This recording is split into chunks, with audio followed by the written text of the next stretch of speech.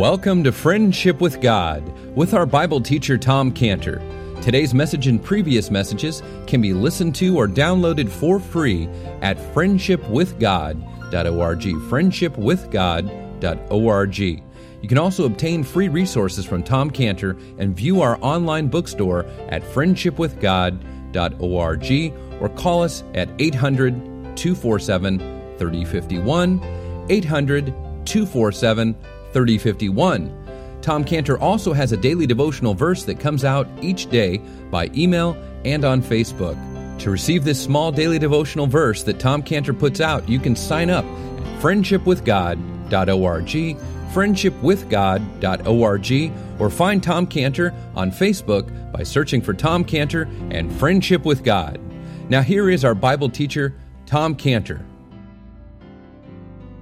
And this is the morning that Jacob has been looking forward to, and it has finally arrived. The wonderful morning when he'd open his eyes, look at the most beautiful flower in the world, Rachel. And we can imagine Jacob as maybe he woke up and lies there, maybe with his eyes closed, like a kid who closes his eyes as the birthday present is put in front of him. And we can imagine, Jacob lying there and saying, now I'm going to open my eyes and see my present, my Rachel. So like a kid at the birthday present with the kid in front of him, and then everybody says, okay, you can open your eyes now. And then everyone yells, surprise! And he opens his eyes, and verse 25, behold, it was Leah. And for Jacob, this is really a surprise. It was Leah. And at that moment, when he saw that, Jacob's life just came crashing down, just at that moment. And when he opened his eyes, there was a flood of feelings or emotions that he expressed.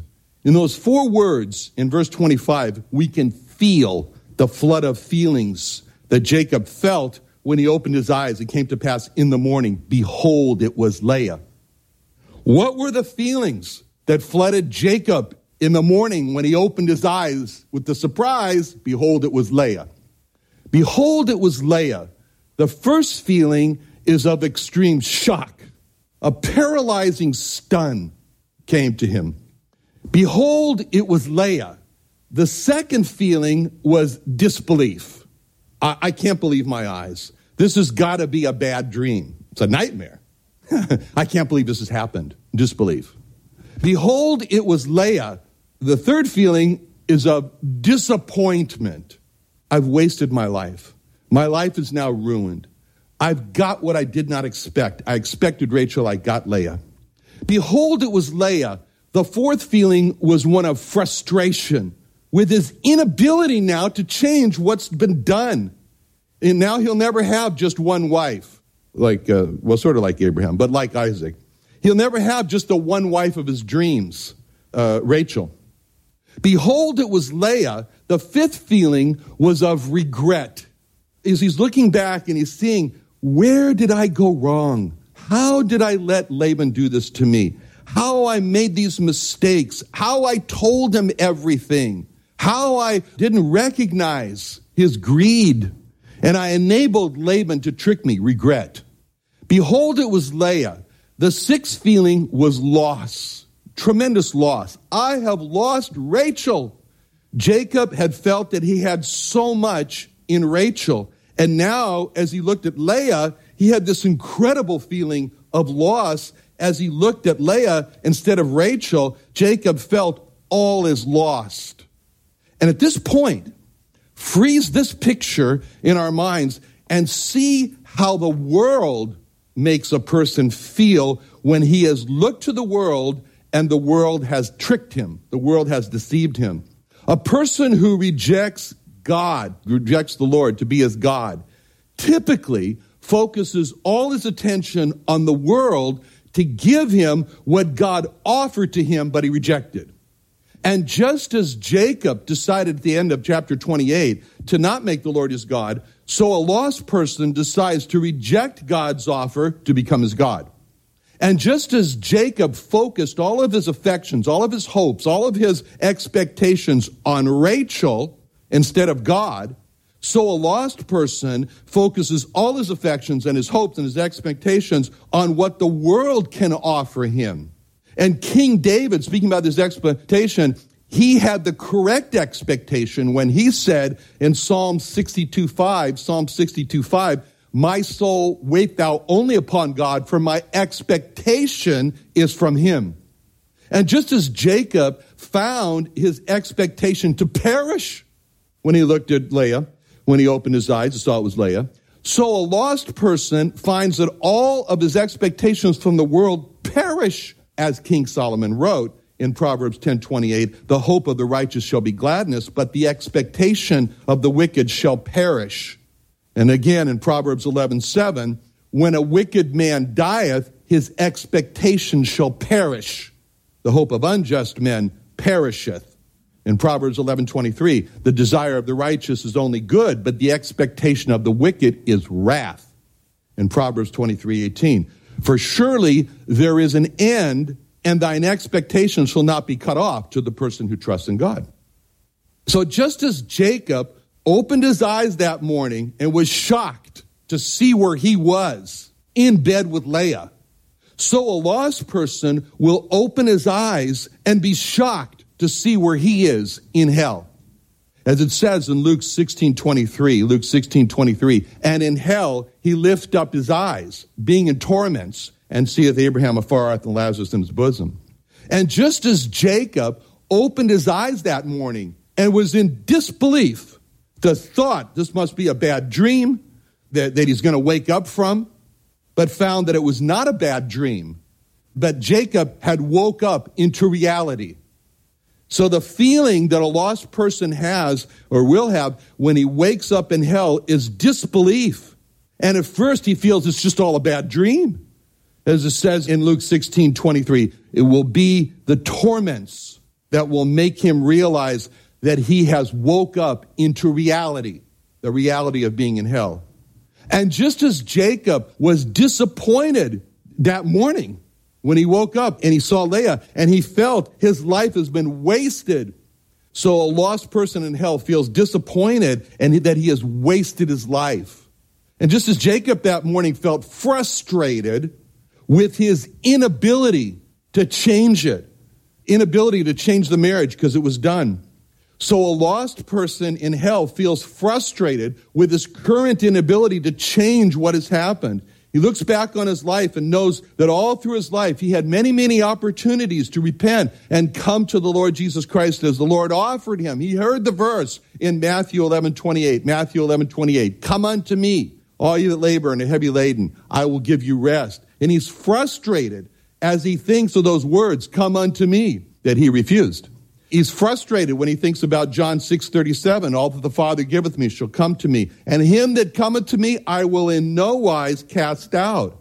He feels frustrated when he thinks of the promise, him that cometh to me I will in no wise cast out, and he realized I could have. He wouldn't cast me out. He feels frustrated when he thinks of Revelation 3:20, behold, I stand at the door and knock.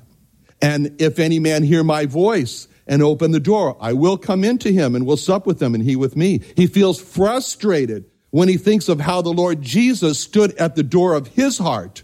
He feels frustrated when he thinks of how the Lord Jesus knocked at the door of his heart. He feels frustrated when he thinks of how the Lord Jesus called at the door of his heart. And just as Jacob, when he woke up that morning and felt regret over what he should have done to keep Laban from tricking him, so the lost person, he feels regret now in hell over how he should have come to the Lord Jesus when he heard him say, Matthew 11:28, come unto me. He feels regret now of how he should have realized that every time a Christian spoke to him or he thought about eternity and God, that was the Lord Jesus standing at the door of his heart. He feels regret now of how he should have opened the door of his heart when the Lord Jesus was knocking and when he was thinking, maybe I need God in life.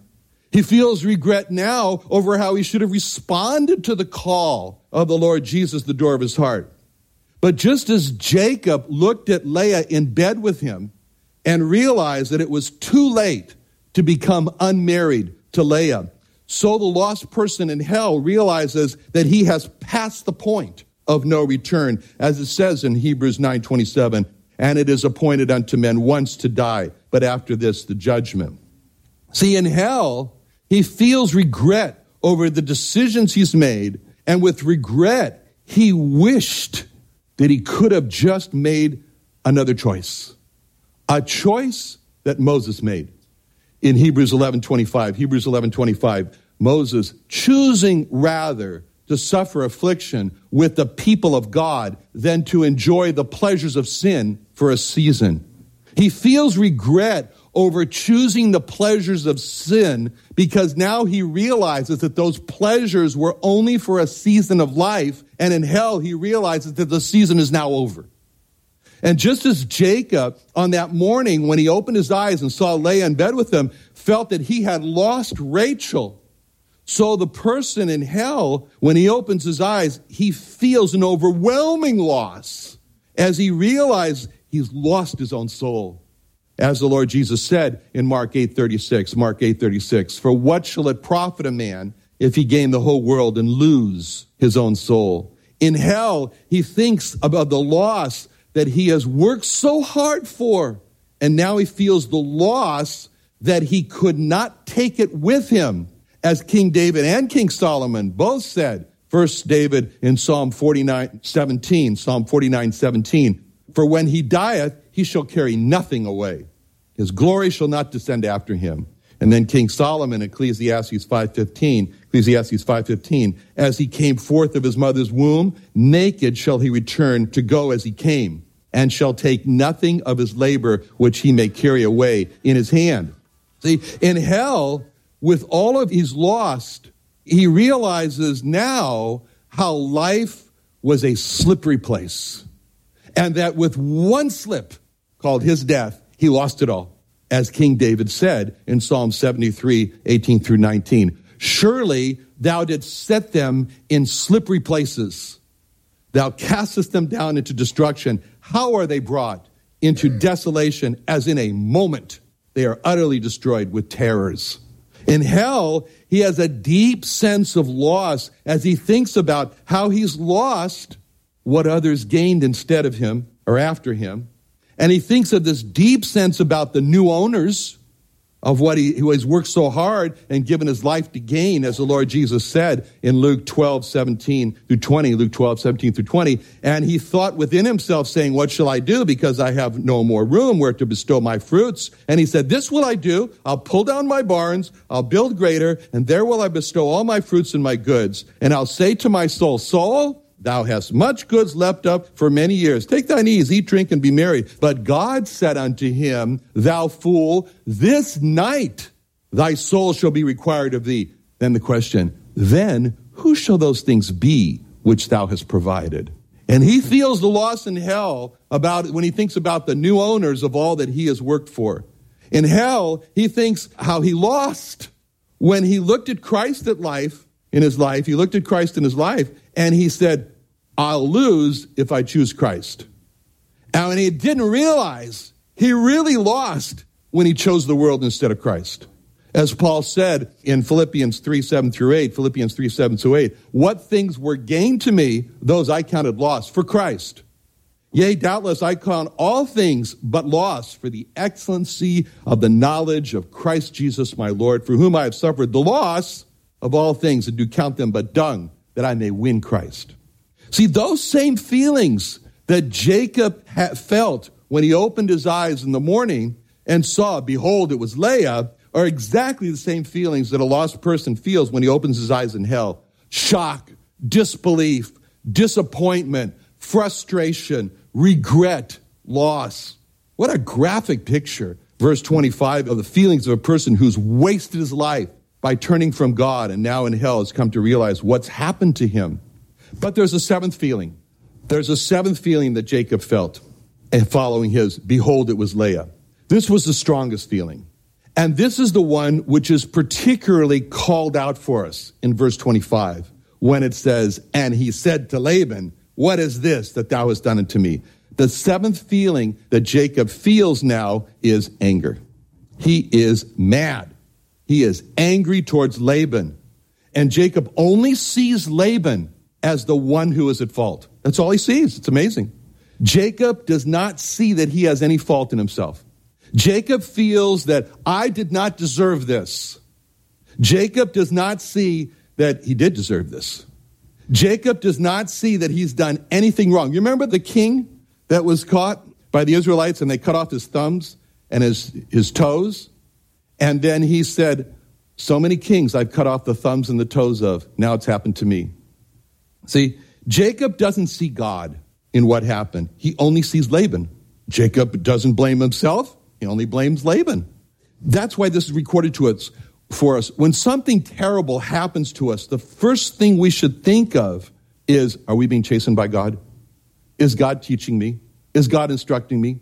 See, when Joseph's brothers, who had sold him into slavery and were then found themselves falsely accused in Egypt and looking at being cast into prison and forgotten about, it was Judah who realized God's hand in what had happened to them when he said in Genesis 44:16, and Judah said, what shall we say unto my Lord? What shall we speak? How shall we clear ourselves? God hath found out the iniquity of thy servants. For all he knew, the prime minister, because they didn't know it was Joseph, was thinking to himself, what iniquity? What do you mean, what iniquity? They knew the iniquity. And they said, we're not going to tell you the iniquity, but God knows the iniquity. That's what's happened to us right now. Behold, we are my Lord's servants, both we and he also whom the cup is found. See, all of Joseph's brothers knew why this had happened to them. And they talked about it before this. They talked about this 2 chapters before in Genesis 42:21, when it says, and they said one to another, we are verily guilty concerning our brother, and that we saw the anguish of his soul when he besought us and we would not hear. Therefore is this distress come upon us. See, they knew that they had been falsely accused because they saw the anguish of the soul of Joseph, and they saw Joseph begging them to not hurt him, and they hardened their hearts against the cries of Joseph. And as Joseph's brothers looked at each other, what did they see? They all saw anguish of soul on everybody's face there. And they could ask the question, now, where have we seen this anguish of soul before? Oh, yeah. We saw that anguish of soul in the past in the face of our brother Joseph. See? The chickens have come home to roost. What went around has come around. Or those two phrases are put better by God in Galatians 6:7. Be not deceived. God is not mocked. Whatsoever a man soweth, that shall he also reap. See, if a man does not reap what he sows, then God is mocked. It's a mockery of God. That verse is saying that God makes sure that a man reaps what he sows so that God will not be mocked. God makes sure that a person is paid back in exactly the same coinage as he has paid to another. And this is all done here to get Jacob to repent of what he did to his father. I mean, we've considered what a perfect reaping this was. In verse 25, Jacob protests to Laban, what is this that thou hast done unto me? He should have said, what is this that God has done unto me? And that's essentially what Isaac said. What is this? Isaac essentially said, what is this that thou hast done unto me? When Isaac said in Genesis 27:35, he said, thy brother came with subtlety and had taken away thy blessing. Then we see Jacob saying to Laban, did not I serve thee for Rachel? And now Jacob could hear his father say, did not I send Esau out to get venison? And in verse 25, Jacob says, for Rachel. And Jacob saying, I thought I was marrying Rachel. And now Jacob can remember how Isaac could have said, I thought I was blessing Esau. And Jacob could say, I really married Leah. And Isaac could have said, I really blessed Jacob. And Jacob could have said, I thought I was marrying the younger. And Isaac could have said, I thought I was blessing the elder. Yeah? And Jacob challenged Laban and said, what is this thou hast done? And Isaac said, thy brother came with subtlety, taking away the blessing. You could not design a more perfect reaping for Jacob. It's beautiful. You could not design a more perfect way to bring Jacob to repentance of the sin of deceit and this wrong that he did. We couldn't design a better wrong for Jacob because of the goodness of God, is what it says in Romans 2:4. Despisest thou the riches of his grace? Goodness? Despisest thou the riches of his goodness and forbearance and long-suffering, not knowing that the goodness of God leadeth thee to repentance? Jacob, don't you understand? Don't you see? It's the goodness of God through this event that is leading you to repentance. That's typical with God. He makes us suffer the same wrong that we've done to others. But Jacob felt the seventh feeling of anger towards Laban, and he didn't see that he deserved it. And just as Jacob felt that anger, if this is what the lost typically feel, that it's everyone else's fault, but not their own. Now, it's even God's fault because he didn't make somebody rise from the dead and go tell him the 7 brothers wouldn't be here, and he probably wouldn't be there either if that would happen. It was all God's fault. See, the lost act, and Jacob's acting, like unbelieving Israel, as it says in Hosea 5:4, they will not frame their doings to turn unto their God. You know what that means? This is my doings. I'm putting a frame around it. The frame says sin, rebellion, wrong, to be repented of. He says they won't do it. For the spirit of whoredoms is in the midst of them, and they have not known the Lord. But there was one major difference between Isaac's response as a victim. He was a victim of crime. And Isaac was a victim of fraud. And Jacob's response as a victim of fraud. Isaac, Jacob, victims of fraud. Response, different. Isaac's response as a victim of fraud was in Genesis 28:1. And Isaac called Jacob and blessed him. See? Isaac accepted Jacob as God's choice. Isaac did this because he saw the hand of God in what happened. But Jacob's response was not to see the hand of God, but only to see the hand of Laban. And Jacob pressed on to work an additional 7 years for Rachel. Instead of accepting Leah as God's choice for a wife for him, instead of walking off with Leah and saying, well, God had just one wife for Adam, God had just one wife for Abraham, Sarah, God just had just one wife for my father Isaac was Rebecca. I believe God just has one wife for me, and it's Leah. I love you, Leah. See, he could have said, it was out of my control. I got one wife, my one wife, God chose for me. I'll love her. I'll walk off with her. Instead of saying that, Jacob just dug in and said, I will persist, and Jacob will not win this war. I'll set the record straight, even if I have to give him another 7 years. If Leah's looks bothered Jacob, then Jacob needed Leah's weak eyes. So it wouldn't bother him to look at Leah. He had the prize. He couldn't find a better prize. He couldn't find a better prize than Leah for a wife. She loved him. She loved Jacob. She had a humble spirit. She loved God. She was devoted to Jacob. She showed patience. She had this inner thankfulness. But with Rachel, he got an attractive figure, but he also got a load of troubles. May it not be so with us. Let's pray. Father, thank you so much for recording all of these details in your word, Lord, and that help us, Lord. We do pray to help us. Help us from what we've seen this morning within your word, that your word would be embedded in our hearts, and the lessons you want to teach us, Lord, would be accepted by us, and that we would always have you as our God. In Jesus' name, amen.